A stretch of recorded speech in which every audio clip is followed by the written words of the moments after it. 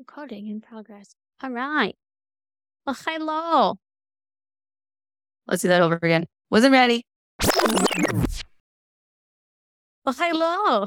Oh, hello. The beauty of editing. We love it. Christmas Eve. Okay, here we go. Yeah. This week, I sound a little bit better. I do apologize. I know how echoey it can be with my recording. Bear with me because I have an interesting setup here where I'm at right now. So we are going to try something new this week with our sound. So hopefully it sounds better for you guys. We'll get there. It'll happen. It'll happen, yeah. We're human. Alrighty. What are you drinking? It was like this beautiful bottle I got for my birthday. I mean, it's stunning. So it's champagne. It's a rosé champagne.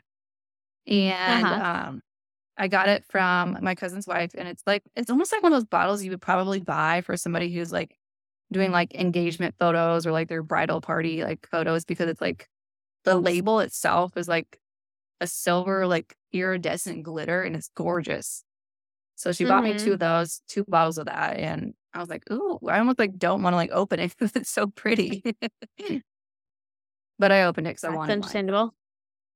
Here we are.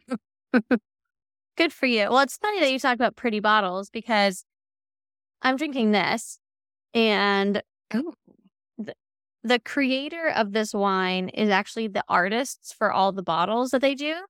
So their art is, yeah, it's really pretty. And it usually retails for like $27. And it was on sale, like half off. So I was like, fuck yeah, I'm buying a bottle because I'm cheap. So I'm drinking We all love sale wine, especially when it's... So $27 to Darcy and I, not cheap wine. You guys... No, that's expensive. Roll your eye. John. Some of you guys may John roll is your eyes. We ain't out here buying hundreds of dollars worth of wine bottles, you know? I mean, here's the thing. It's technically a $27 bottle of wine. I just got it at half price. Is it just like a red blend? Budget. Yeah, it's a Cabernet Sauvignon. Sauvignon. Sauvignon. The fun word. Yeah. Also, as you can see, we have a child with us today. So we went to Disneyland with our friends over the weekend because her boyfriend had never been to Galaxy's Edge. He was always he would roll his eyes at Disney. And she's like, anytime I talk about Disney, you look like I just stepped on your cat. Like he's one of those people who's like, it's overrated and Disney's stupid. And then she was like, well, I'm going to Disneyland or Disney World when she came out to see us in Florida. And she was like, yeah, we're going to go to Galaxy's Edge and then Star Wars. And he's like, I want to go to Star Wars. And she's like, what? Like, what you said you hate Disney. And he's like, yeah, but I've never been to Star Wars.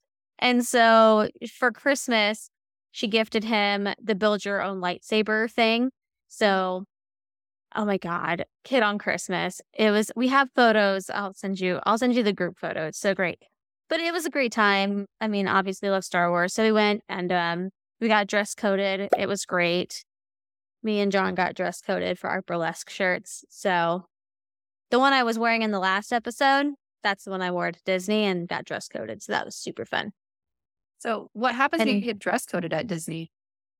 So when you get to the entrance where they check your bag and stuff. So we're doing the whole thing where I'm wearing my shirt, he's wearing his shirt, and the guy's like, oh, just hold on. Let's wait here like 1 second. And I had like loose ibuprofen like in my fanny pack. And I was like, is he upset about does he think I have drugs? Like, I don't really know. And he's like, I don't know. And so then the guy brings over like his manager and he's like, hey, so, what about like their shirts? And because the shirts have to, like, they were like a burlesque parody because they have to say so they don't get sued.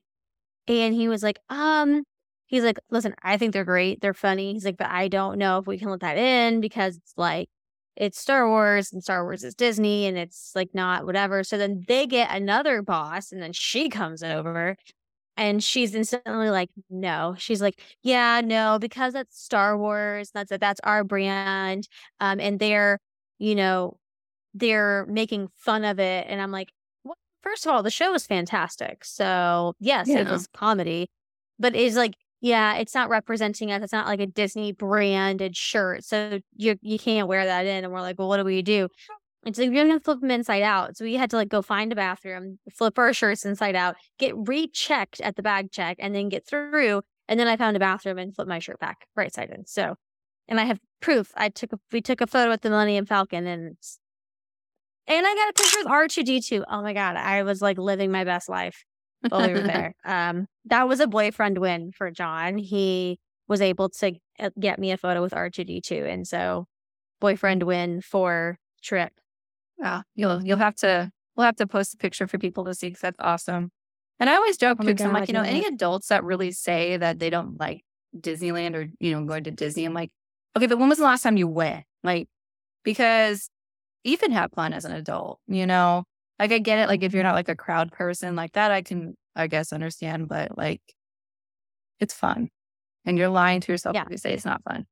But Well, there's more Disney adults now than there ever have been, because we're all feeding our inner child who never got to go to Disney when you were a kid because you were poor. You didn't get to go. yeah.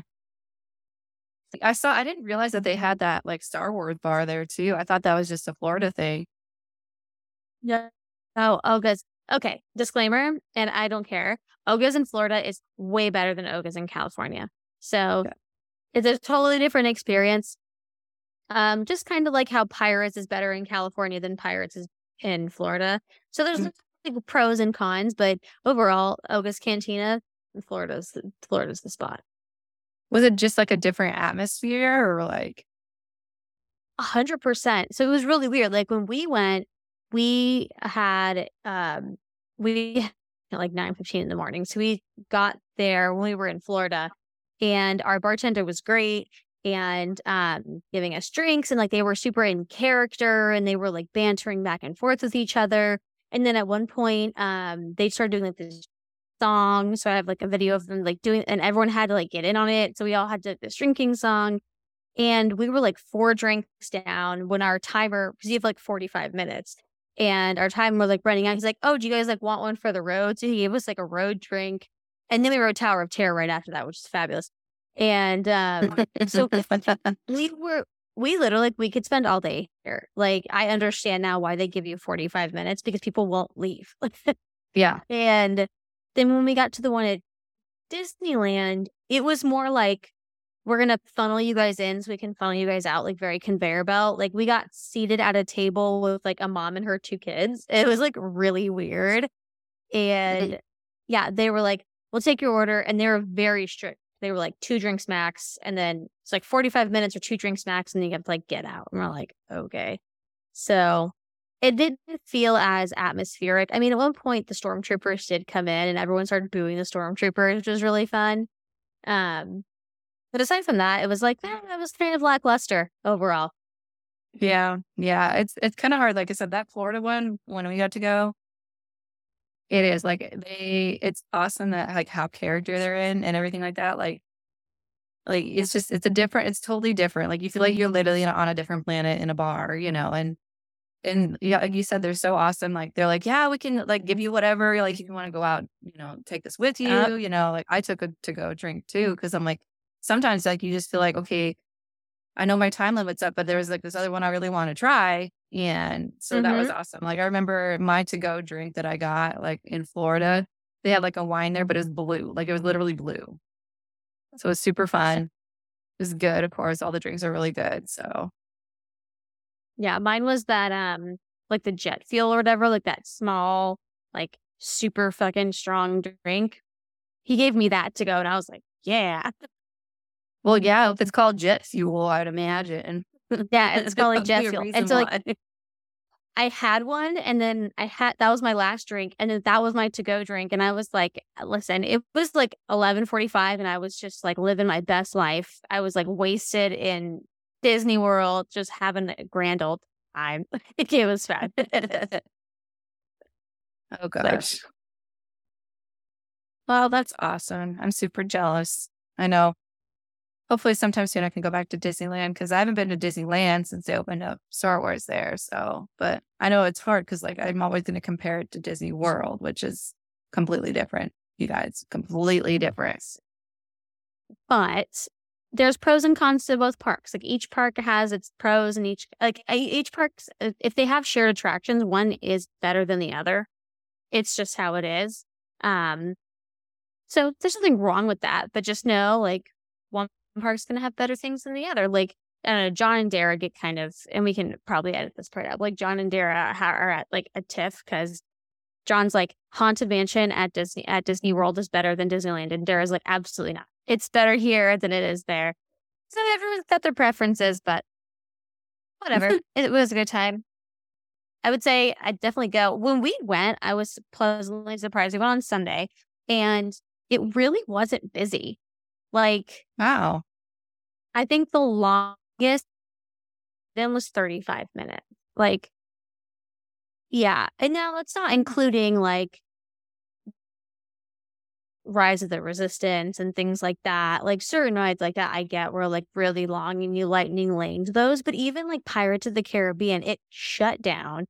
And then they gave people like these tickets to come back when it reopened. And even when it reopened, it was only a 25-minute wait. Like it didn't get busy until later in the, like around dinner time, which I thought was super weird. And then all of these couples started to show up because they're doing like this Disney after hours for like couples for Valentine's Day thing. And so we started seeing all these couples come in as like we were leaving. And I was like, okay, now I get it. Yeah. It was weird. Yeah. It was really calm. Yeah. I've heard that they do like a Valentine's Day kind of deal. So, well, awesome. I guess I should start the episode now, huh? Yeah, that'll probably be nice. Yes, I guess. I don't know if we can talk about Disney all day. So yeah, do it all day. I don't know if this episode's gonna be as long. It may be longer. I don't know. Well, guess we'll find out. We will find out. But But before we do that, let's say hello to everybody because we have new listeners. oh yeah, I almost forgot. I got to keep us on track here. Someone has to. Yeah, not me. A little fun thing in case anybody's interested in it. Our top 2 episodes are episode 20 and episode 21, actually back to back, which I think is very funny. They are Dark Disney Origins of Peter Pan, which is taking our stuff by storm. So definitely go listen to that one. And Error 404, the story of the 600 Confession, the Confession Killer. So those are fun. So if you want something to go listen to, please go listen to those. So small plug, us from that. Hello. If you want to skip over shout outs, it's going to be about 20 seconds, but I want to say hello to all of our psych patients. So hello to everybody in the United States, the United Kingdom, India, Australia, which I want to say is quickly rising up the ranks to take spot number 3. So India, you got your work cut out for you. Hello to everybody in Bulgaria, Jamaica, Russia, Belgium, Italy, Canada, Sweden, El Salvador, Nigeria, Portugal, Germany, Albania, Cuba, Spain, Iran, which, hello, Iran or Iran. I don't know how you say it. Everyone, it's like tomato, right? Everyone has a preference, but welcome. You were new here, so we were happy to have you. Mexico, Norway, the Philippines, and South Africa, and to everybody in between. So hello, everyone, and welcome to the Psych Ward. Hello, hello. Okay. Are you done with your spiel now? I am done with my spiel. I will be quiet. All right, you guys. So we're going to jump into this. This is going to be part 2 of the Oklahoma Girl Scout murders. I do not have any more Thin Mints. I ate them all, so boo. Anyways, I'm going to do a quick recap just to kind of refresh your guys' memory about what we're talking about. So this is the story of the 3 girls. This happened back in 1977 that were unfortunately, sadly murdered at Camp Scott in Locust Grove, Oklahoma. There was some horrific things that happened to them. You know, unfortunately, they were only there for one night, and on their first night, they were brutally murdered. We kind of left off to when we started discussing suspect number 1. So let me get down on my notes here. Oh, and side note is I did finish the docuseries, and I will go over kind of like the ending too with you guys. I also have an update for you, Shannon. What? So I asked Dara. So we mentioned in episode 36, I think, the disappearance of Dorothy Arnold. I remembered. Yes. Yeah. So she covered the disappearance of Dorothy Arnold. If you didn't listen to it, go back and listen to it. It's great. It's a great episode. We were like, oh, our friend Dara is from New York. She was born and raised in New York, and maybe she knows the story. So I had asked her because we're living in her house right now, and she did hear of the story. So she did know the story, and I don't know if she has listened to the episode yet, but I was like, by the way, we mentioned you in the beginning of the episode, so I just had to ask for a follow-up. Well, awesome. Yeah. Like I said, I knew it was like a really big story, like for anybody who is in the New York area because, of her being like the socialite status and stuff like that, and it's being still to this day unsolved. So yeah, that's awesome. I've, the more I've done this podcast with you and everything like that, and people, even like work people that I talk to and stuff like that, like everybody always has like fascinating stories and like topics that they bring up. And I was like, oh, I need to jot this down. But yeah, so Yeah. I love that. Anyways, getting into Jean Leroy Hart. Now, bear with me. If I'm not mistaken, Darcy, all we got through was kind of discussing him and how he escaped jail and prison numerous times, right? Yes. Yes, that's what I thought. Okay, so kind of where we left off then is with Jean Leroy Hart. He had escaped just prior to the murders taking place. So like I said, he was suspect number one. Long story short, it's a wild story about how the search goes forward trying to find him. So I'll dig into a little bit, like at first is how did they come to the conclusion of it being Jean that did this? I don't know if I did discuss this last week or not, but so did I tell you about I know I talked about the cave that they had found. So within the cave, now in the docuseries, they explained it too, and like different sources that I use were talking about it. So it's a little bit foggy because one says one thing and one says another. There were photos within the cave. Did I say that? No, you mentioned the women's eyeglasses, but I don't remember photos. So there were photos in the cave, and one source said that it was his wedding photos. According to the docuseries, which they obviously probably did tons and tons of research, I'm going to kind of lean more toward their accuracy than anything. But so there were photos found in this cave, and the cave itself had also evidence in there that linked to the crime, being like there was newspaper that was using the flashlight that was found at the murder scene, different things like that. And they also found these photos, and they were, I guess, wedding photos or photos of women. And what they found was at the time back in 1977 or just prior, one of the incidences where Jean was in prison. We all hear, about how prison inmates can have kind of jobs, I guess. So one of his jobs at the time was you would have these photo processing centers because, photos back then you actually had to physically process. It was a whole step-to-step thing that you had to do in order to get your photos. And so they had a section off in the prison basically that would allow inmates to quote unquote work. And, they would do that for jobs. So that was one of his jobs. And they were able to say that the photos that they found in the cave were photos that Jean had actually worked on, known to have worked on in the prison. So he had access to them basically. Because at first they basically posted it in the newspapers and stuff like that and on the news. Who are these women? Because, we need to see how they're connected. And that's how they were able to connect the dots. So that was why they came to the conclusion of Jean at first. Now, I do want to mention they did have a few other suspects that they looked into. I guess just a few miles away from camp, they saw a car that was parked. And there was a man, I guess, that was living out of his vehicle at the time near the camp. So, of course, they had to go through, talk to him. And, obviously he was a suspect too at some point that they were able to kind of check mark him off the list.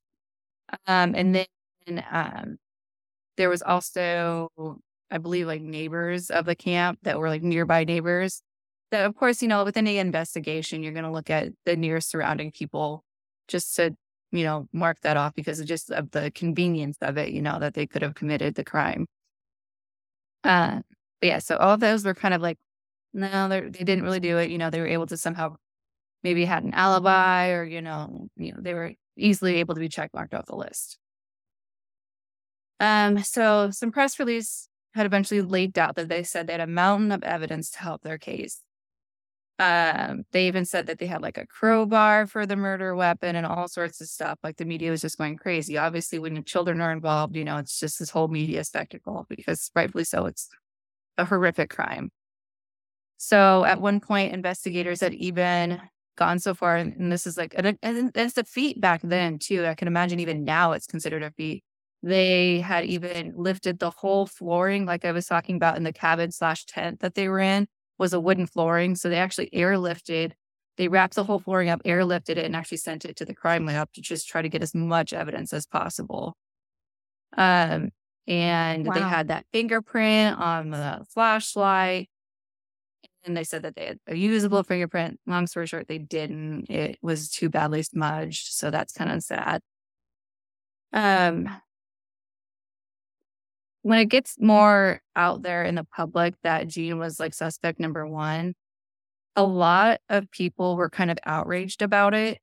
So like I'd mentioned before the previous episode, this time in our country in the 70s, racism was a huge thing, and a big thing was against being Native American Indians. So a lot of people were like, absolutely not. Like the sheriff is just targeting Gene. Like he didn't do this, because remember when I was explaining who he was, everybody knew him as like the old football star, like the high school football star. Like, no, Gene would not do this. He was once married, he had a child of his own and all these other things.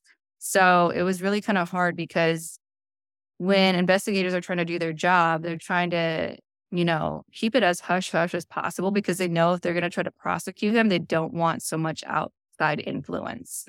And ultimately, you'll kind of see too how it unravels that like there was a significant amount of outside influence in this. So in regards to the sheriff, they believe that Gene was being targeted, which I don't know if I'd mentioned this before, but obviously if you think about it, like when he escaped multiple times. And that's not going to look good on the sheriff. Like they said that he was right under the sheriff's nose, like he was able to somehow get out twice. So, I mean, maybe the sheriff did have a little bit of like angst to get against Gene and, obviously probably didn't like him, because he made him look bad, So, but his feelings are hurt. Yeah. And I'm like, okay, I get it. But, and it's so hard because you don't want to be like, okay, yeah, the sheriff's being biased, But on the same like flip side, like when you have evidence that's linking him to the crime, you're like, okay, but you can't just say that he's being biased because he has a reason to think that it's Gene. He's not just pulling it out of the air, But people had definitely their own opinions regarding it, and it's kind of sad. So once they were really like, okay, we have to find Gene. We absolutely have to. The hunt basically is on. So it's literally like a manhunt. It is. And so the woods surrounding Camp Scott within, I think, like 10 days of the incident occurring were being like absolutely scoured. So top to bottom, they were looking for absolutely everything. So you'll see in the docuseries too, it was almost like this, like almost like a witch hunt, like all of a sudden people started showing up out of nowhere. Like all these men came with like their guns and everything like that, even though they're like not supposed to have them. And they're like, we're going to find him and we're going to find him one way or another. And it was just almost like this whole mob of people that showed up to try to like help, which I mean, they did help. But like, it was almost like they were saying like, it wasn't the best help because like men were showing up with guns that they weren't supposed to have. Some were even drunk or brought beer with them. And it was almost like a party or some sort of like, let's just try to find the man. Like an angry mob with their pitchforks and their fire sticks. Yeah. And it's like, okay, this should be like an actual like police investigation, And of course, there were some officers from like outlying counties and stuff that came in to help. Let's see. But really, like, as time went on, they realized that Gene was kind of like a ghost.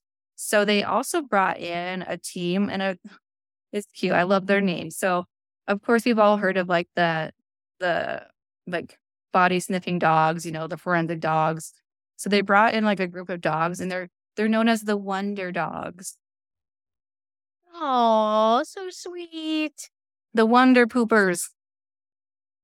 The Wonder Poops.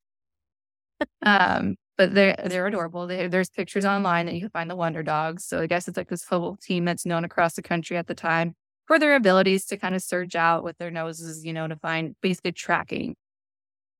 So stories and superstitions, though, as time went on, started going crazy. So if you think about it, like you're having hundreds of people in this like small-ish area looking for Gene, and it's like they said the Wonder Dogs would be out and they would have something to like sniff, like a trail to sniff. And all of a sudden they would just like stop.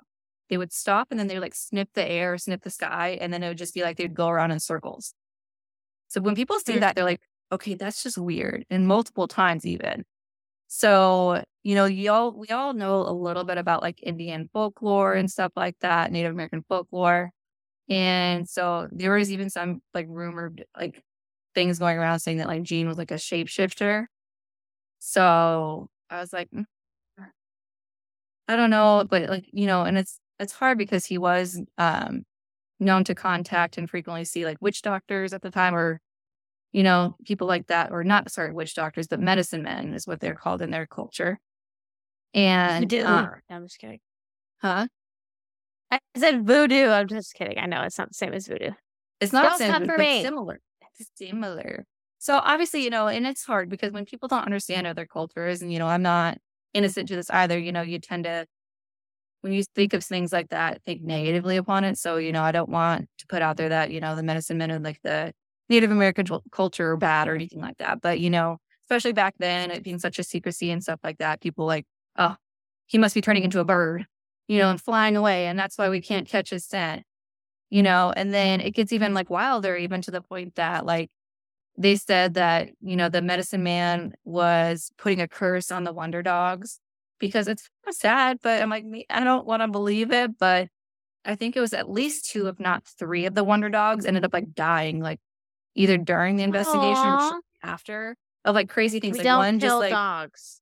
Yeah, one was just like all of a sudden it just like keeled over like during like the search.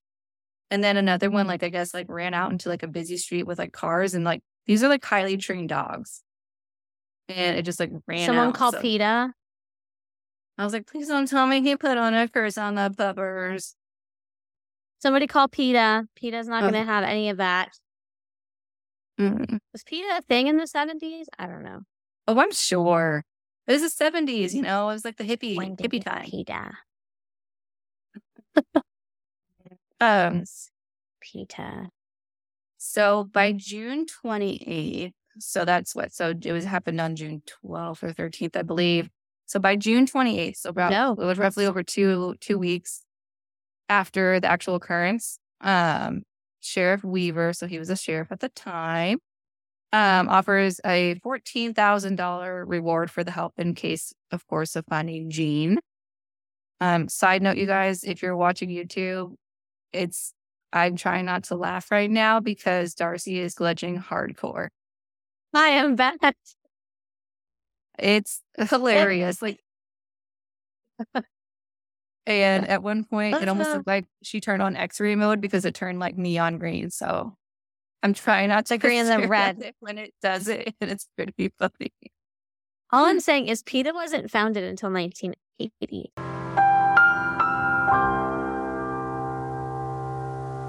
So PETA was not yet around.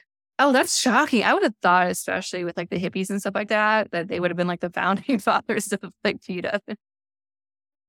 Maybe they were. They were just like right out of the 70s, once the drugs kind of wore off, they're like, let's find PETA. PETA. So anyways, yeah. So $14,000 rewards. That's a big amount of money back then. It's still a big amount of money now. They even like, it's crazy. Like it got so extreme that in the 70s, this was not a common occurrence, but they had the newest state of the art, like heat seeking equipment. They were like scouring the woods and stuff like that, trying to find like heat signatures of Gene. And he was just like a ghost. Like I said, it was absolutely just disappeared. Now, granted, like the first time, like he had escaped from prison, like he was able to be caught in like a week. So they're just like, what the hell? Like, where is he? So in total, I found out that it appears they had spent at the time over $138,000 trying to find Gene. One man. And it wasn't until April Wow. 6th on 1978. So you guys, April 6th, 1978.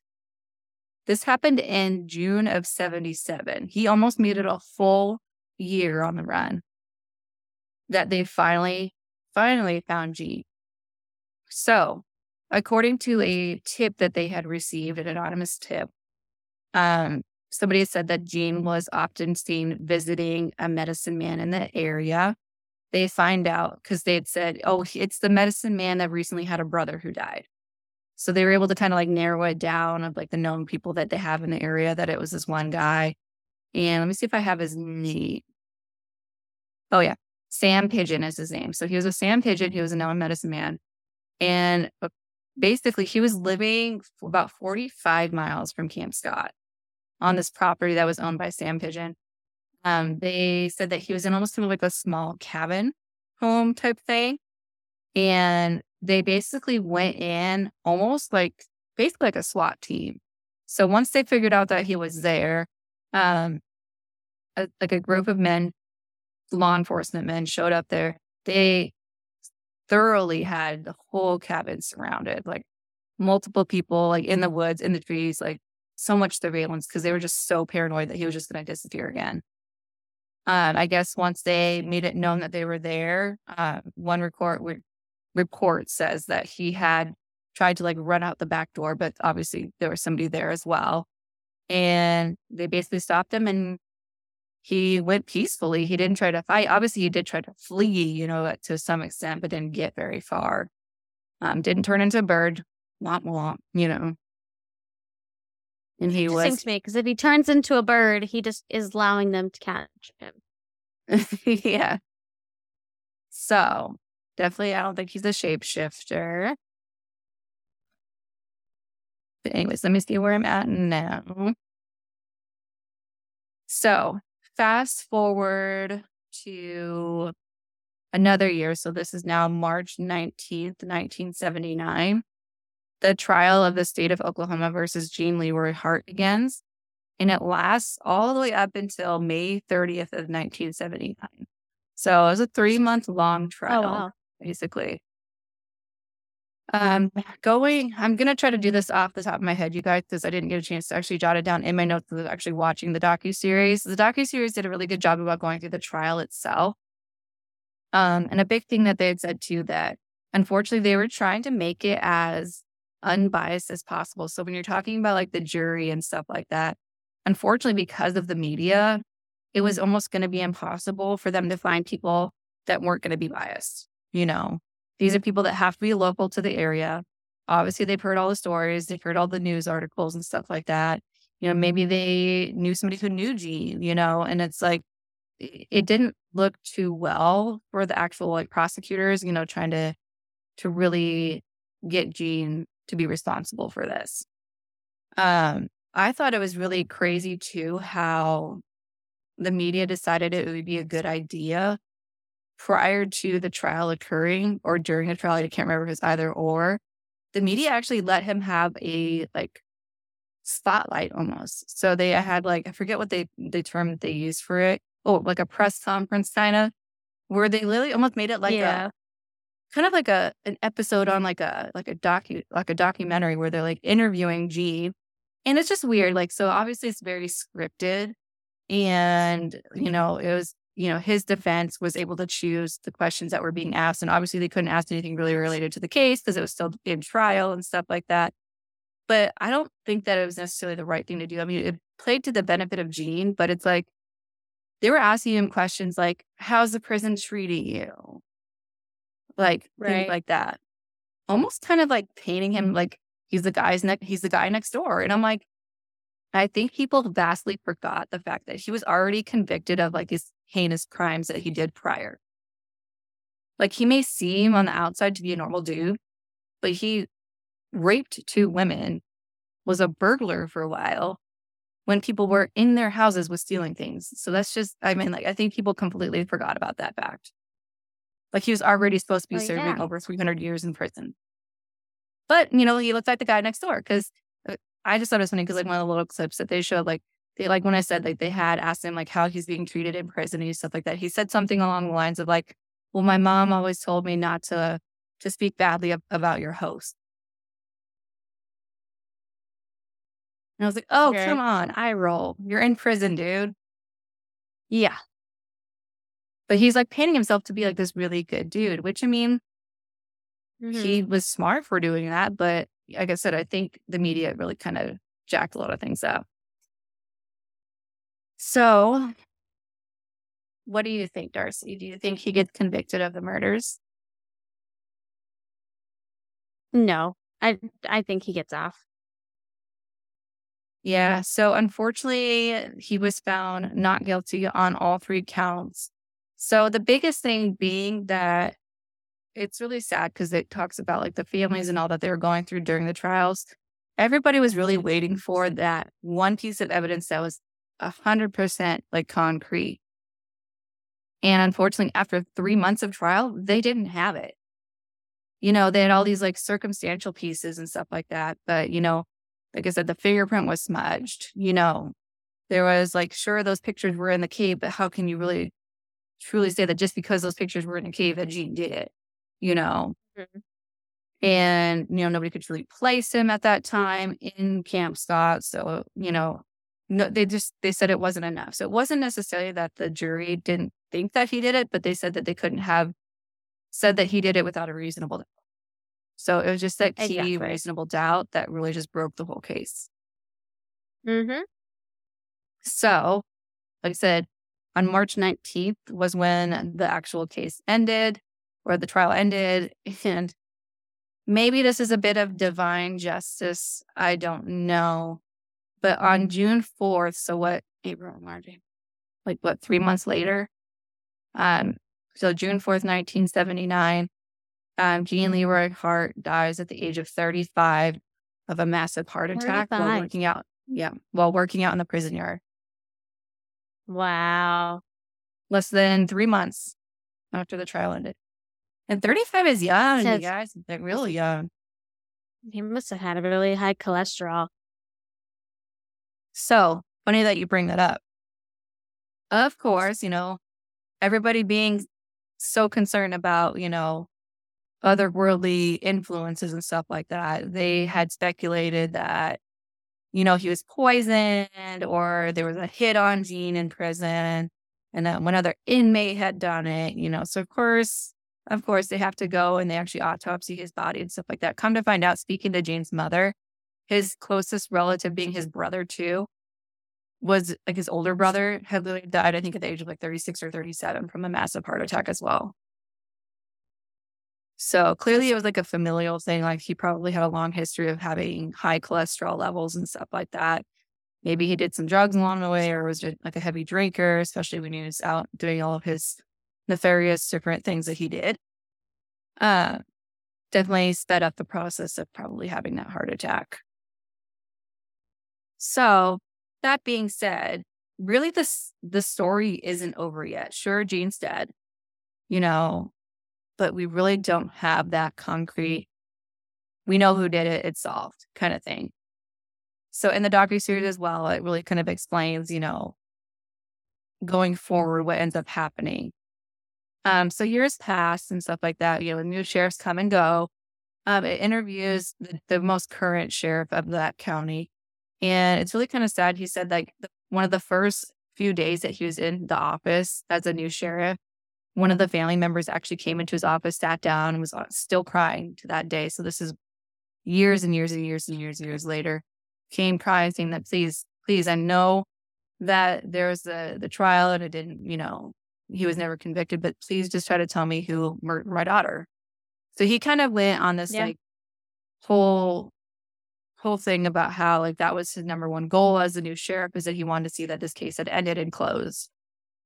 Uh, so back then they didn't have our lovely friend DNA. So now that we have all the capabilities of running DNA and stuff like that and having all that new technology, the sheriff was like, let's see if we can raise funds because all this is going to cost money because it's a cold case, and that what people don't understand is that, there's not just an unlimited amount of money that we can just do all these testings on all these cold cases. So they were able to raise money, enough money to do some DNA testing that was really specialized. So some of the things that they had found, evidence-wise that they had kept over the years. One of them being like a biggest one being like on that floorboard that they had, airlifted out, there was hairs. So if there was any kind of like altercation with the child and Jean, they were able to lift a hair. So they said the thing about DNA and hair evidence is that it has to be really specific. So when you have a piece of hair, it has to contain like the end follicle itself too, because that's where the DNA is. Yep, so luckily, the root. Luckily, they were able to have at least one hair. It was one single piece of hair that they had. All it takes, just one time. Just one little single piece of hair. And they were able to run it through some DNA testing. So what they did was any known suspect that they had for the case, they were able to basically compare it to the hair. So even that guy that they found in the car, the neighbors, anybody, they were able to compare the DNA to. So out of all the suspects, all of them, there was only one person they could not eliminate with the DNA testing. You want to take a guess who it is? I know it's wrong, but just for sheer effect, I'm going to say the counselor, the camp counselor. The chick, No. you know who I'm talking about. Mm-hmm. Who? The lunch guy? Jean Leroy Hart. Son of a bitch. He's the only person they could not eliminate that hair.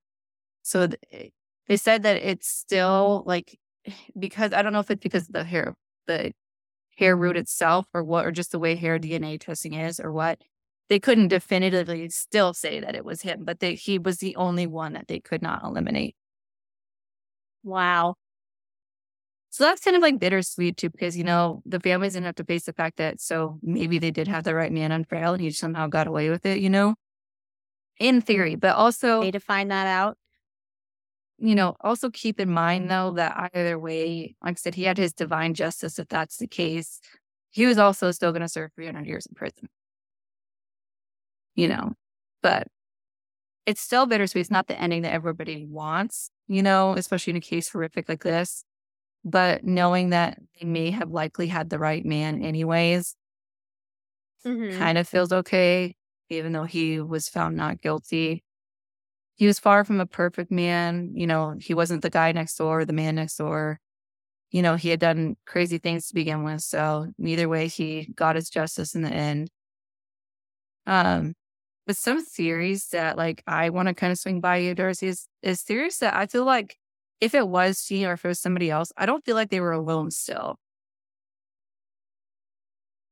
I don't think it was a solo job. I really don't think it was a solo job. I don't know. So the new sheriff, he did really good. Like he actually in the docuseries also kind of, he actually laid out what the crime scene looked like. And in his theory, he thinks that it was just a one person thing, but I'm still just like, I don't think I slept that hard as a kid personally, but he thinks because the way like the cots were set up, like the little beds, because killed first, who was killed second, they were able to figure out, and who was obviously left alive. He said basically what they did was they entered in the tent, found the first girl, and bear with you guys, I know this is pretty explicit and really rough to hear, whacked her over the head, killed her instantly, turned around basically in one step, was able to turn around to the other girl, like on the other side, whacked her twice, and then had just one girl left. So, and that's the one that was raped.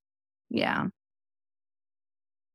I don't know. Like that sounds really methodical, and it's like, I understand people like to, like, just as people, we like to assume that criminals and people are just really stupid and they make mistakes and they don't think that far ahead. It just sounds really methodical. And it's almost like you have to know where they're sleeping. Like, to walk in with a flashlight, I mean, I guess, like, you could, I mean, listen, Ted Bundy did it inside of a fucking sorority house. Like, if he could do that in a sorority house with grown ass women, who's to stop some man from doing it with 10-year-old girls? Like, I guess. I don't know. I just, maybe. I mean, maybe. It just sounds really outside of his MO from his past crimes.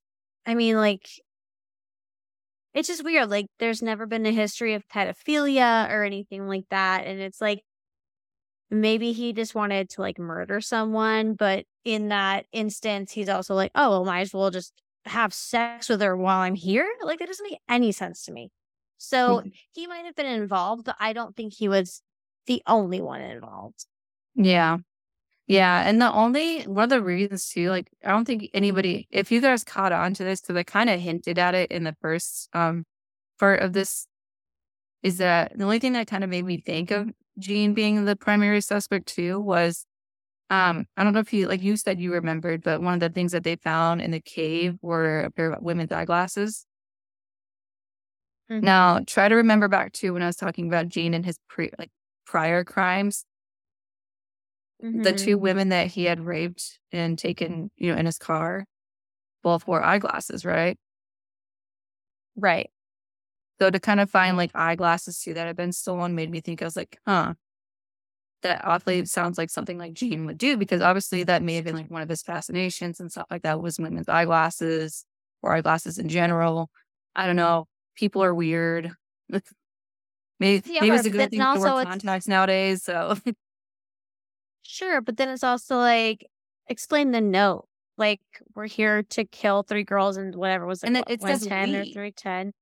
Exactly. I mean, unless he has a bunch of personalities in his head, unless that's the we, like, I don't I don't know, it just doesn't add up to me. I feel like there's a missing element here. Yeah. Um, who knows? I mean, honestly, like, who the fuck knows?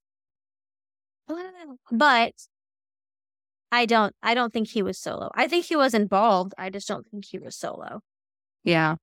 Yeah. And then one of the sources that I have had mentioned that I think they found like DNA from a woman even at the crime scene. So that's kind of odd to me. But at the same time, like, how did they know? And it wasn't really said about in the docuseries. I don't know, like I said, how accurate that truly was. But also to me, it's like looking at from an outside perspective, like, this is a camp for Girl Scouts. Like, how do they know that that woman's DNA was from the actual crime itself versus it just being there, you know? I don't know how all the DNA stuff really worked with the She's someone who forensics, works there, you know? and she was cleaning it up, and she lost a hair while she was cleaning the place. Sure. Right.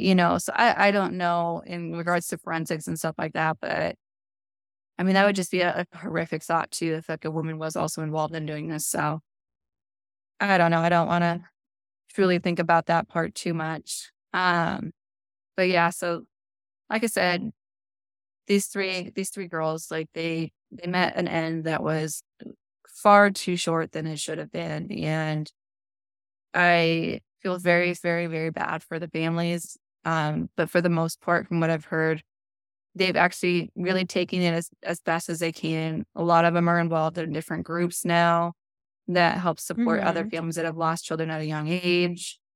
I believe, if I'm not mistaken, that um, the camp counselor, I believe she also went into the whole law enforcement because of this too. She wanted to help the community. I know she dealt with a lot of guilt regarding it, which I can't imagine. She was the one that found these girls. She knew these girls too. She interacted with them for at least the first day that they were there. It's it's so sad, but I'm gonna try to hope and believe that not in a negative sense, just pitting it on Gene, but know that maybe, like I said, he did get his divine justice in the end if it really was him. So, but Yeah. that's my story, you guys. I don't know if this is how long this episode was or is going to be, but I just wanted to kind of wrap it up. It was going to be pretty long if I tried to really squish it all into the one episode. So I decided to just go ahead and break it up. But to go over again, just before I'm done here, I just want to go over the sources that I had used, which of course was crimemuseum.com, thelineup.com, that wonderful website that really goes through each individual person that was involved in those two, literally called girlscoutmurders.com. And the Hulu docuseries that it continues to talk about is called Keeper of the Ashes, the Oklahoma Girl Scout murders, with Kristen Chenoweth, who I had mentioned before, grew up in the area and was actually the same age at the time, was supposed to be on this trip to, I guess, that had haunted her for a very long time. And with her popularity, she's an actress. I believe she does a lot of Broadway stuff. She was able to do this docuseries for Hulu and kind of really bring it to light again for people to remember. She's like, I just want everybody to remember the story and wanted them to remember what happened to the girls.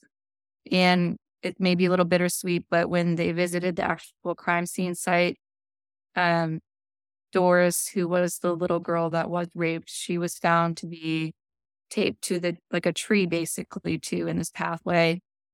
They kind of actually go to the very site, the very tree, and Kristen Chenoweth had stood there and she's like, it's kind of crazy to look at this tree right now because there's a huge mark on it, like it literally had died on the inside. So it's like almost like that, nature goes on, but obviously you can see something horrific had happened here, and almost like it ate away at the tree, which is bizarre. And I always find that there's symbolism in things. And, the whole area was, it's grown, it's overgrown now. It's not used anymore as a camp. It's literally just like abandoned. And she's like, you did be walking through the woods and instantly know that this is where it happened. So, but yeah, that's my story, you guys. I know it was super, super, super sad kind of and depressing, but I found it fascinating. And, I know I don't do the actual whole murder thing, like a true murder like this very often, but I like bringing to light some of the unsolved ones too. Like I said, this one may have been solved and we don't know it. Like I said, we can't completely eliminate Jamie Hart, so maybe he really did do it.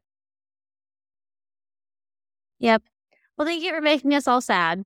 Yeah. But also too, guys, if you have your own opinions, please reach out and talk to us. See what you think. If you've heard anything else, maybe if you did additional research after watching either us or the docuseries, please let us know because I'm curious to see what other opinions are. What are your theories? Yeah. Alrighty. Also, if you were a Girl Scout and you had a weird story, we would love to know your weird Girl Scout stories. Also, if you were on the same camping trip as me where I got to learn how to surf, let me know. Yeah, let her know. Awesome. Well, thank you so much, Shannon. Too. Alrighty. Well, I guess we're really bad at this. Yeah. I mean, listen, I think we're really good at this, but we'll just let the internet do its thing. You can find us on Instagram and Twitter at TAKTV Podcast. You can email us at taktbpodcast@gmail.com. Find us on Facebook at Take a Killer to Brunch, or go over to our website at www.takeakiller2brunch.com. And you can also find us Patreon and Patreon, which is part of Podbean. Killer to Brunch. It's all there. TAKTV, it's all there. And everything's in the description below if you're watching on YouTube. And if you're listening, it's all in the description below as well. So thank you guys so much for being here, and we will see you on the next one. Bye. Cheers. Oh my God. Cheers. I guess. We both did the